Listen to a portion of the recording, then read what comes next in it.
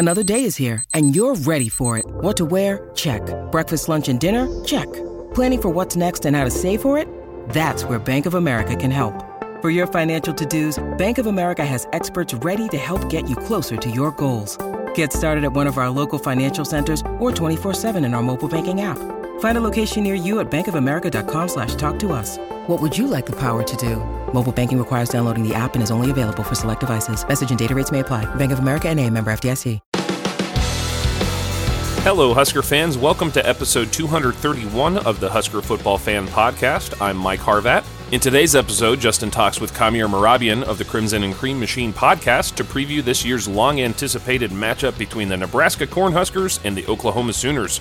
You can find us on the web at huskerpod.com or by searching Husker Football Fan Podcast on Facebook. You can also connect with us on Twitter by following @HuskerPod or email us at huskerpod@gmail.com. This episode is brought to you by Central Nebraska Buffalo. Check out their website for the latest deals at cnbuffalo.com. We're also brought to you by Monty Rohde with Pinnacle Realty in Lincoln. Looking to buy or sell a home in Lincoln or know somebody who is? Reach out to Monty at 402-770-3356. We are thrilled to welcome Kamir Mehrabian to the show. Kamir is the host of the Crimson and Cream Machine podcast. Welcome to the Husker Pod. Hey man, thanks for having me on. It's a good day, and it's a good day to talk OU Sooners and Nebraska Cornhusker football. Yeah, it's a classic conversation. Apparently not worthy of anything beyond an 11 a.m. kickoff, but that's the worst. I mean, like I get it. It's our fault. Sorry. Like, hey, man, you're the one that said it. But like, I get it from true. Like a national media perspective. People don't want to see like probably number 3, 4, 5 ranked OU face off against a Nebraska team that has seen better days. Indeed. But the whole like 50th anniversary of the game of the century, yeah. and there's so much like stars, and there's so much like into that. We could have at least, gone for a 2:30 time slot. Yeah. But at the same time, like, I wonder how much money Fox makes off of teams at 11 a.m. because it is an early get up. So I imagine OU would get people out of bed, and a game like OU Nebraska would get people out of bed too, for being honest. That's true. I might tune in if I wasn't planning on otherwise. That's a good point. Well, I kind of have two directions I want to go with this conversation. I want to talk like history and then now, or, okay. The near future. So let's start with the history. And I got to tell you, I have not really paid attention to OU since our last game, which was the 2010 championship, which was the second consecutive agonizing conference loss for Nebraska, and really the closest we've come in a generation to a conference championship game.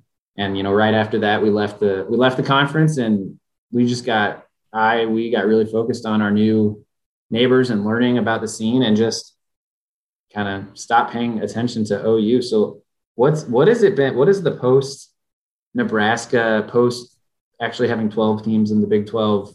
What's that been like for the last decade? I mean, Oklahoma in the last decade, we're going back till 2012, 2010-ish.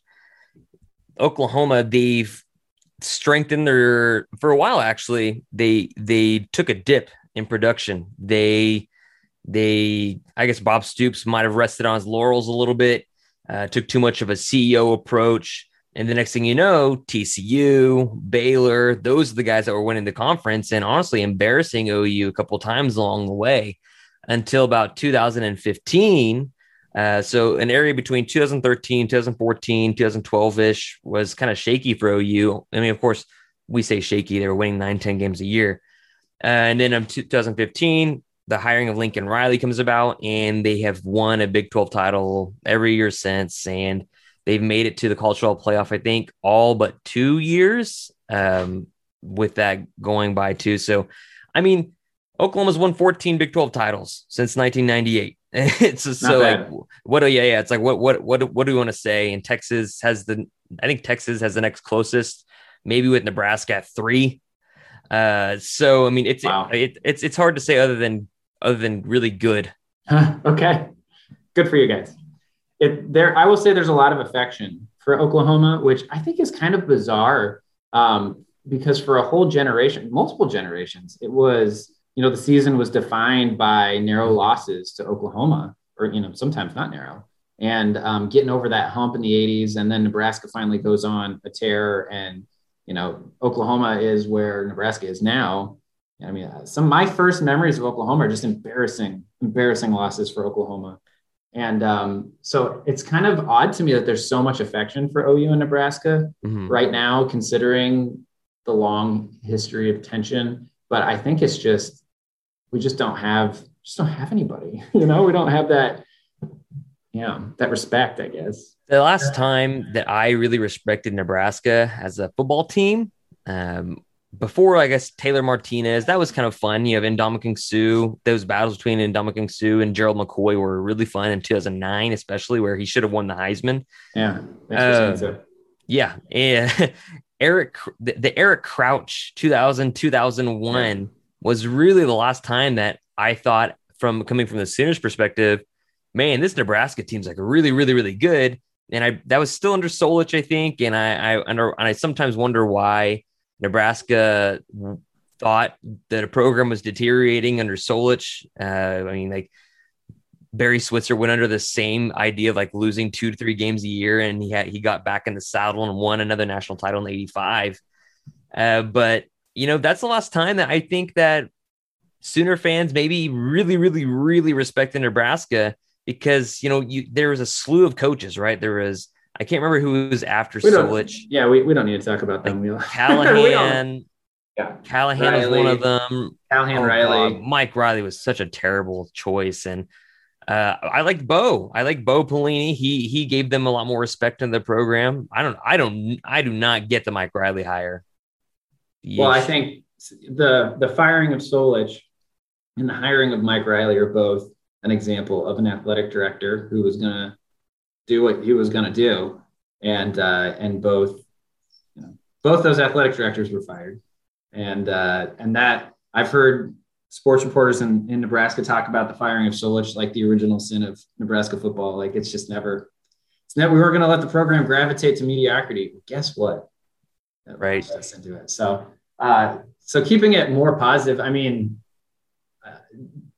younger generation of OU fans don't really have any appreciation for Nebraska, but I know that like for previous, maybe even Generation X and then Boomers, certainly there's a lot of love. So is there a lot of excitement for this matchup? I would say that there's a lot of excitement for the matchup just because of what has been communicated to, I guess, millennials and Gen Zers about, hey, how big this game is and how big this game used to be, and how there's Game of the Century Part 1 and Game of the Century Part 2, really educating those folks in on what OU Nebraska used to be like. I mean, my first really experience with Nebraska was in the late 90s when OU was just not good. Yeah. And so, I mean, we need to acknowledge everything that happened before. And I think the education side behind, I think the education of young fans that are like in 13, 14, when you start to really get into national football, is really important. And that's what's happened.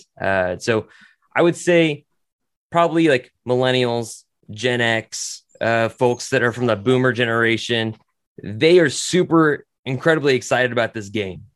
But I think because of the Big 12 going north and south and not playing Nebraska as often, and of course with Nebraska's exit to the Big 10, that's definitely like lost on a lot of people. But I know like people like me and older are very excited to see what this turns out to be. Yeah.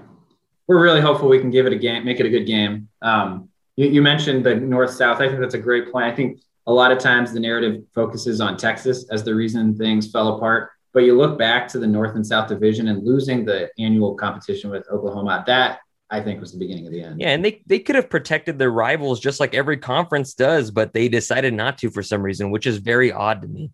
Yeah, well, heartbreak at the risk of being over dramatic, heartbreaking. I mean, I think the idea was, correct me if I'm wrong, it's like, well, we've got an annual rival with Texas. We don't need another big annual rival. Is that? I suppose. I mean, like if Oklahoma State ended up being in the Big 12 North at the time, I guarantee you they would have found out a way to play Oklahoma State. Yeah. And Nebraska is a far bigger rival as far as what was on the table at the end of the year? Well, I can tell you when there was chatter that maybe this game was going to we were going to try and get rid of it. I mean, the blowback from the fans was just intense. So even if it's a matter of showing up and taking our medicine, like Husker fans were incensed at the notion of not playing this game. So we're really excited. Really excited. The only time I've been down to Norman for a game was one of Bo's first years. I think it was like 35-0, 5 minutes in. And so expecting a better showing, but it's a good Oklahoma team. This is probably a good segue to what is Nebraska going to be facing when we come down there. I mean, give us a little update on how good is this team? So, all right. I would say, and I think a lot of people would agree with me, that this Oklahoma team is probably the most well put together team Oklahoma has seen since that 2008 national title game team with the Florida Gators when I think they lost like 21-14. But I would say most people say that this is a very, very complete team. On defense, Alex Grinch has really turned them around in 3 years. I mean, the first year you weren't expecting too much, but he did a lot with Mike Stoops' players. The second season, of course, last year, he vaults this defense into a top 30 defense, I believe, and then they're returning like 9 guys back on defense again. So looking for a very, very good showing from them. And then the offense under Lincoln Riley. I mean, you've got 4- and 5-star guys everywhere combined with consensus All-Americans and transfers from Tennessee that I'm sure are going to help. There's going to be a lot of Spencer Rattler, but I'm sure there'll be a lot of split back sets on the running backs with Eric Gray, and the offensive line is going to be huge as usual, and having a massive talent pool wide receivers, and including transfer Mike Woods from Arkansas. So they're supposed to be very, very good. Their national title window is supposed to start this year over the next couple of years. So there's a lot of excitement in Norman, what this team will be doing to the Big 12 and what this matchup with Nebraska could look like. Tell me about the national title window. What are you talking about there? So over the last 5 years, right? Or I guess 7, my goodness, time is flying. Since 2015, when Oklahoma made their first college football playoff appearance, they played against Clemson. They ended up up at half. And of course, they just didn't have the depth. They didn't have all the guys yet. And they got taken care of in the second half. In Oklahoma, they go to the Sugar Bowl. They come back with Kyler Murray against Alabama. The defense is awful, but the offense is immaculate. We'll still win you a national title. The next year, Jalen Hurts comes through. You run into the buzzsaw that is LSU that everybody else ran into. Of course, the offense wasn't good enough, and the defense definitely wasn't good enough. And then last year, you have Spencer Rattler in his first year. You don't expect too much from them. They go out and win a Big 12 title. They beat the heck out of the Florida Gators, and they really come together at the very end of the year. And so the national title window that Sooner fans and folks have been referencing is you get Spencer Rattler into his second year, has fully learned the offense. You get the offense that just keeps on rolling, but also the defense is now more than average. They are formidable. They have one of the best defensive lines in the country right now. That the defense is good enough to win a national title as well. And so fans are super excited. And there's I would say every year Oklahoma fans have very, very high expectations. This year, I think their expectations are national title or bust, which is Sooner fans will say, well, that's the situation every year, but that's not the case. Of course, nobody expected OU to win a national title in 2013 or 14. But this year, for real, for Sooner fans and for, I imagine, the coaches and everybody around the institution, this is a national title season or bust, and they expect that to be that way for the next however long Lincoln Riley and Alex Grinch are there. So for folks like me who've been really focused on the Big Ten, what makes Spencer Rattler so exceptional? His arm talent, his arm ability. He's not going to be a Baker Mayfield or Kyler Murray that's going to be able to really be elusive and run around. He gets around in the pocket. Okay. Sometimes Lincoln Riley calls up designed runs for him, and I'm not a big fan of that because he can take a shot in the shoulder and just be out. Mm-hmm. But what sets him apart is this. It's just his arm talent, his accuracy, especially when his footwork is not as crisp as it could be. Jalen Hurts started for the OU offense in 2019, but Spencer Rattler came in the summer. everything I heard about from practice in that summer is if Spencer Rattler had come onto OU's campus in the spring and started school in January, he would have been starting quarterback and Jalen Hurts never would have transferred to OU because he was making throws in practice in 2019 that now starting Philadelphia Eagles Jalen Hurts quarterback couldn't make in practice. So everybody knew this guy is special. Like I've said this several times. He kind of reminds me of, and I know this is a terrible comp right now because of how good Patrick Mahomes is, but the competition would be comparison would be Patrick Mahomes, that he's got limited mobility. He can still move around, but just the way he whips his arm around, just how much arm talent he has, the talent he has to make certain throws. So what makes him really special. The key this year for him, because people are putting him really, really high in Heisman odds because he's a quarterback in Lincoln Riley's system, is can he get it done between the ears? Can he get it done? Because we all know he's physically talented. We all know he's talented on the field, but can he get those play calls in? Because Baker Mayfield, he ran his own offense, and Lincoln Riley let him do that. Kyler Murray did a little bit of the same thing. Spencer Rattler, is he going to take full command of that offense, or is he going to be looking to the sideline at Lincoln Riley, seeing what he should be able to do? Going back to conference talk a little bit, who's competing with OU these days? I mean, is it OU and everybody else? I know Texas likes to think they're back every other year, but is there any competition? Iowa State is a very good team for OU, just because of the way they play. They will play a 3-3-5 and drop you into dime coverage. And it's gonna force Spencer Rattler and all the other quarterbacks to play underneath, where OU likes to go over the top a lot, and they'll squeeze windows so tight to where it's going to cause a quarterback to hold the ball a little bit longer. And you saw OU lose in Ames earlier in the fall before they took care of Iowa State in the Big 12 title game. But Iowa State for sure, I think they return about 19, 20 guys on that team from last year who. They're very good, very, very talented. Matt Campbell is a great football guy, great football coach. I like him a lot. Texas is always going to be, if they're going to be because it's Texas. I mean, they get the best recruits. I know, right? They get the best recruits. They get the best recruits. They have the most money. How can they not be something formidable? And maybe it'll be like an Alex Grinch situation with that entire team where they take those 4 and 5-star guys they've constantly recruited. Texas is amazing because they can go 4-8 and still land a top 10 class. If OU does that, if anybody else does that, OU won't land a top 10. They might still land the top 20, top 30. But Texas, just because they're Texas, are going to get a bunch of guys. They have the best facilities. They have all the money in the world. I mean, money rules a lot of things. Mike Stoops is supposed to be their linebackers coach.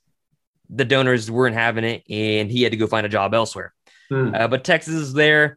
OSU, man, I'm kind of worried about them. TCU is going to be interesting, but the team that always ends up biting OU, and we don't know why, is Kansas State. Yeah. Don't know why. And I think it's because they just like to punch OU in the mouth and see how OU is going to react. And sometimes, as you've seen the last 2 seasons, the OU has not responded well to getting punched in the mouth by the Wildcats. And we'll see what happens this year. The game is in Manhattan. And if OU gets down early, could be another interesting game, because that's been a team that's given OU trouble besides Iowa State for the last however long Lincoln Riley's been there, because OU's playing this kind of finesse basketball on grass game. And unless you're on the defensive side of the ball, in K-State, they are just 2 yards in a cloud of dust. So still working out there, and you got to respect it.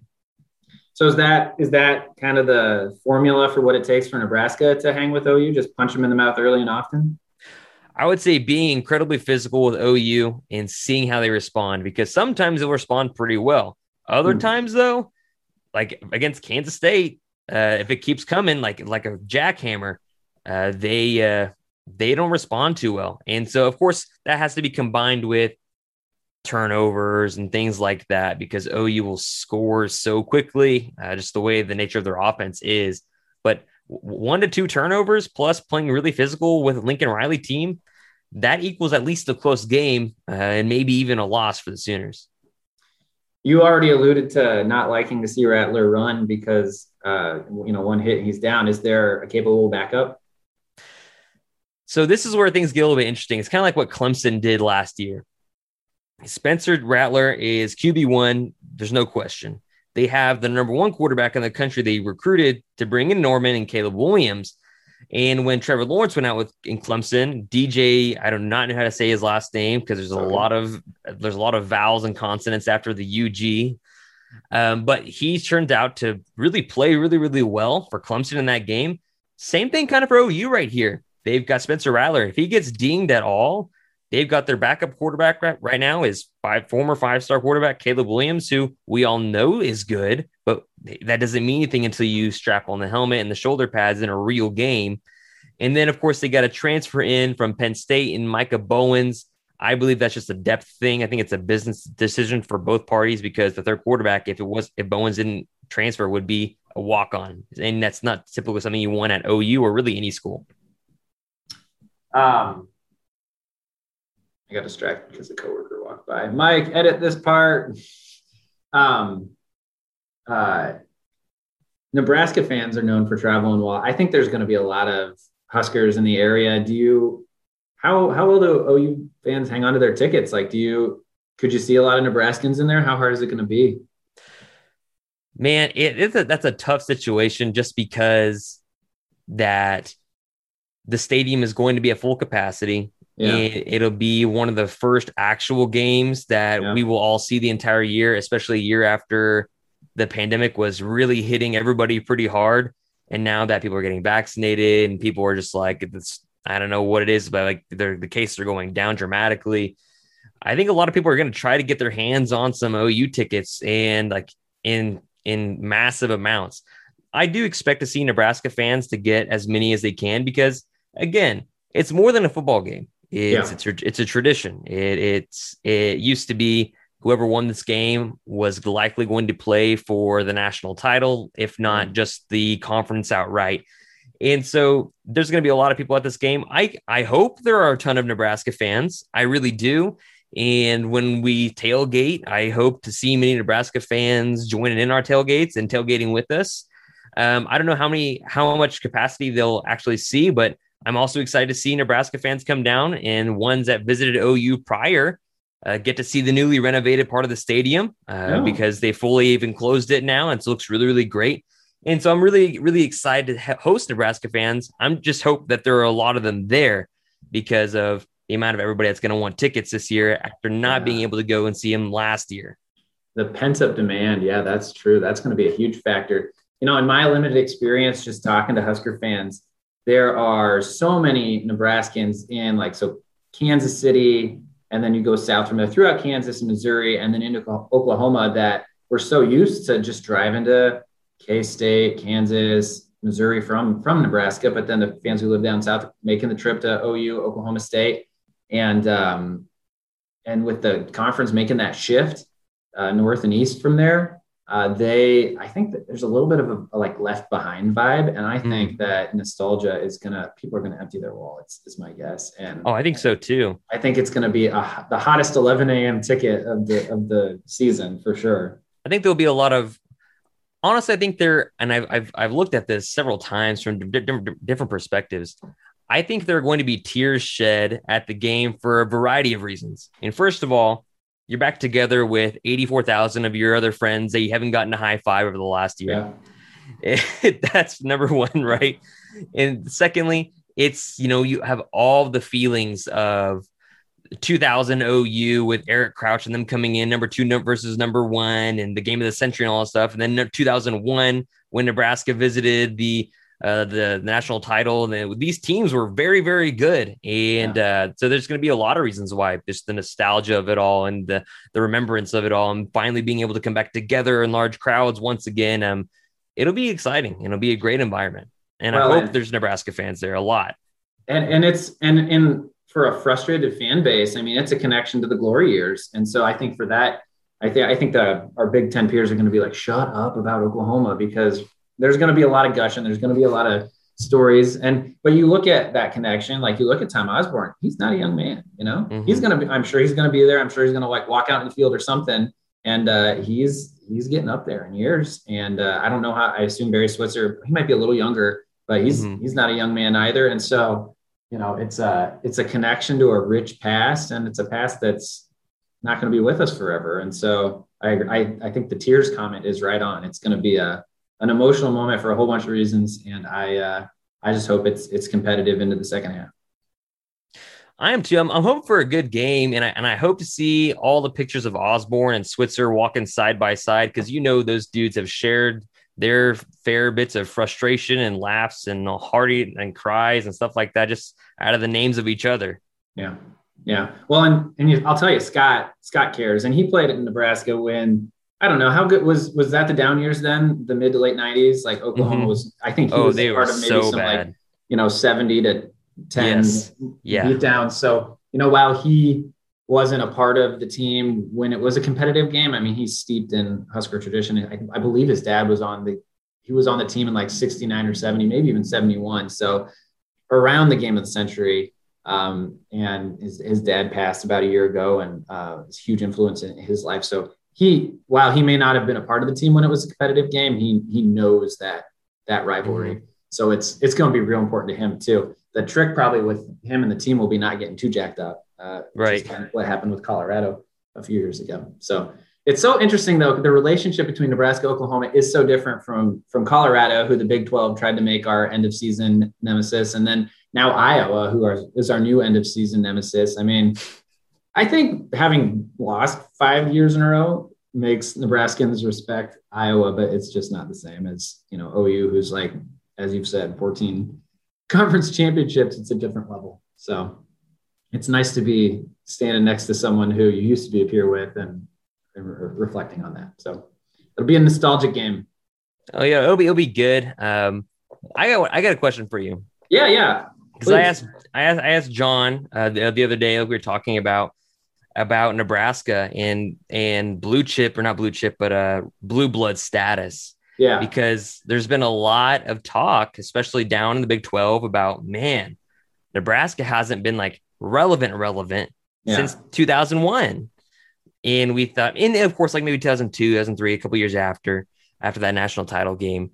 What is your take on Nebraska's blue blood status? Like how much longer can this kind of like backslide last before people really start to say, are they even among us anymore? Or what are your thoughts on that? Because John said, of course, Nebraska's still blue blood status because look at the entire body of work. Yeah. 20 years is nothing. OU hasn't won a national title in over 20 years.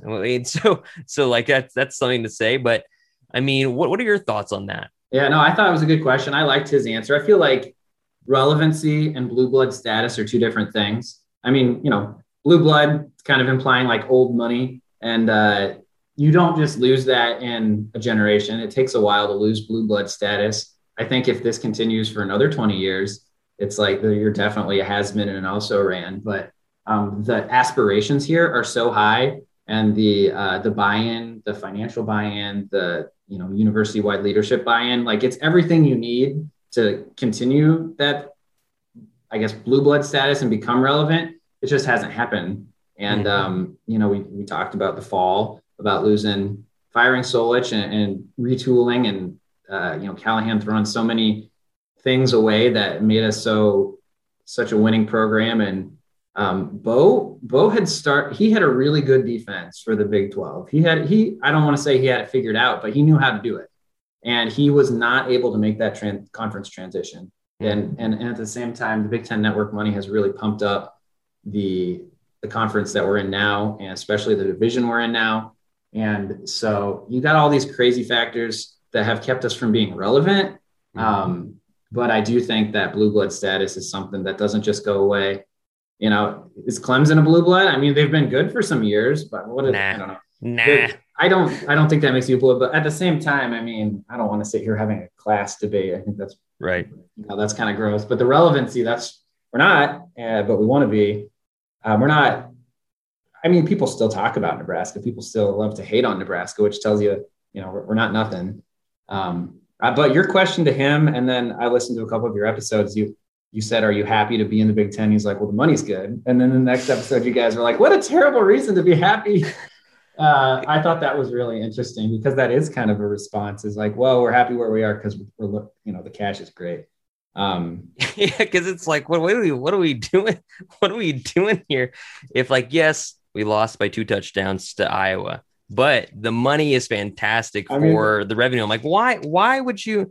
I get like I understand that may be the response because of the lack of W's on the field. And so like you may say like, well, that's your crutch to lean on, I suppose.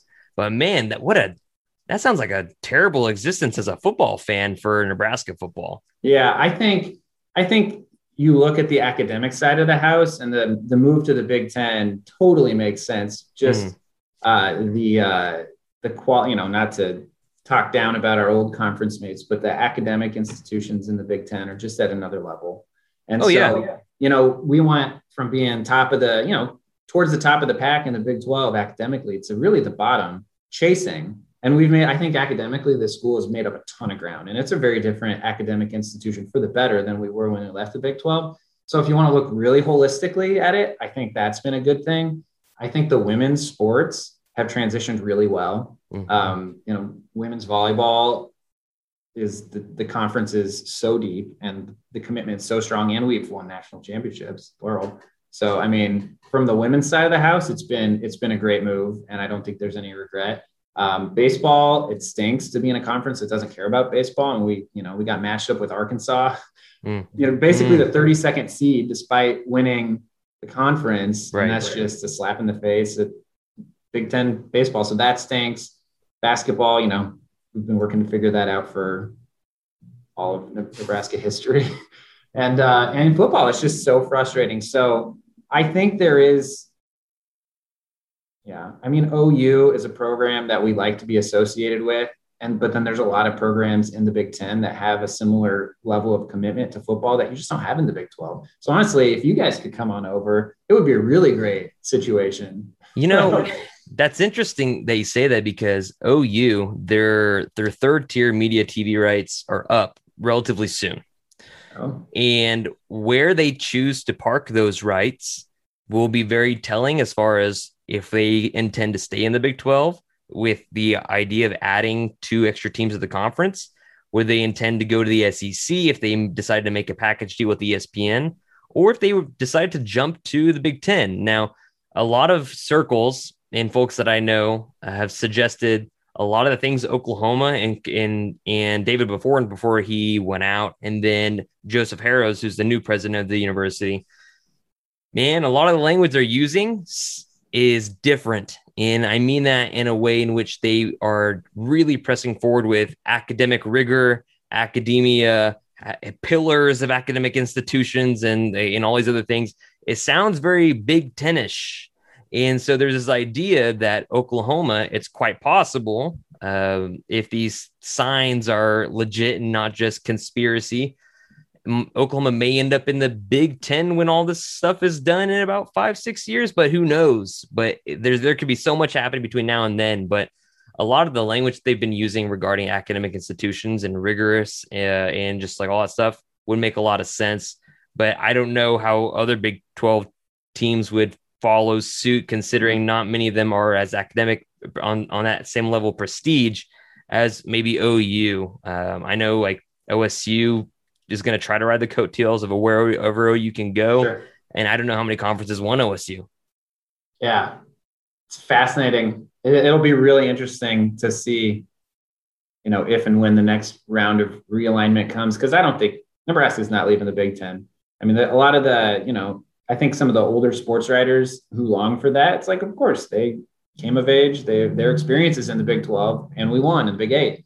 But that's not the reality. So I hate to say, so I'm not going to say, yeah, it's good because the money's good. I think there are reasons, but gosh, winning we would give a lot of that money. It'd be pretty nice. Yeah. For some wins. Cool. Well, Kamer, can you, just to wind things down, can you tell us a little bit, tell our listeners a little bit about your podcast, so that if they want to learn more about Oklahoma and the lead up to this game, they can get educated from you guys? Yeah. You guys can find us on pretty much any podcast platforms at Crimson and Cream Machine for OU football fans and stuff like that. It's a good time. We're at crimsonandcreammachine.com. You can find us on Twitter at CC Machine. Pretty simple stuff. And Just tweet at us and tell us what you like and follow us if you want to, and we'll be happy to respond. Are you guys just football? Are you all sports, or what's your focus? Focus for me, especially the podcast, is very centric around OU football, basketball, and apparently softball season. Oh, yeah, they're super good. Cool. Well, it's been a pleasure talking to you. As I've said a couple times, I listened to a number of your podcasts, and it's a lot of fun. So recommend it to our listeners. And so you're going to be tailgating before the Nebraska game? Should be good. It's a little bit of an early kickoff, getting a little bit of an early start, but it'll be good times before and afterwards. I'd say at this point, I'm going to put it a 25% chance that I'm down there. So if I am, I might come looking for you. All right, man. Hey, hit me up. I will. All right. Come here. Great getting to know you, and we'll maybe see you later. All right, man. Thanks for having me on. Thank you.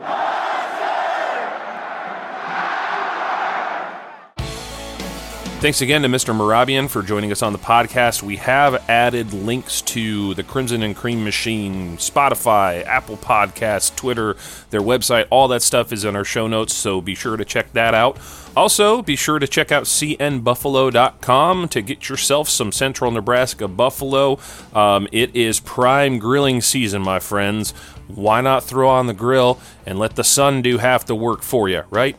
Anyway, it's a lot easier to grill out when you have your own home. So we also want to recommend Monty Rohde with Pinnacle Realty in Lincoln. Give him a phone call at 402-770-3356, or you can also email monty.rohde@prglincoln.com. We'd love to see you all supporting our sponsors because they support us. It helps make this podcast possible.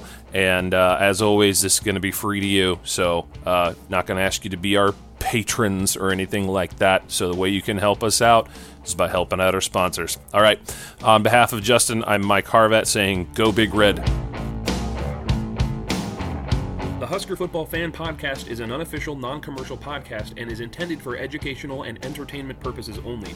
The views expressed on this podcast belong solely to the individuals expressing them. The Husker Football Fan Podcast is not endorsed by or affiliated with the Nebraska Cornhuskers or the University of Nebraska.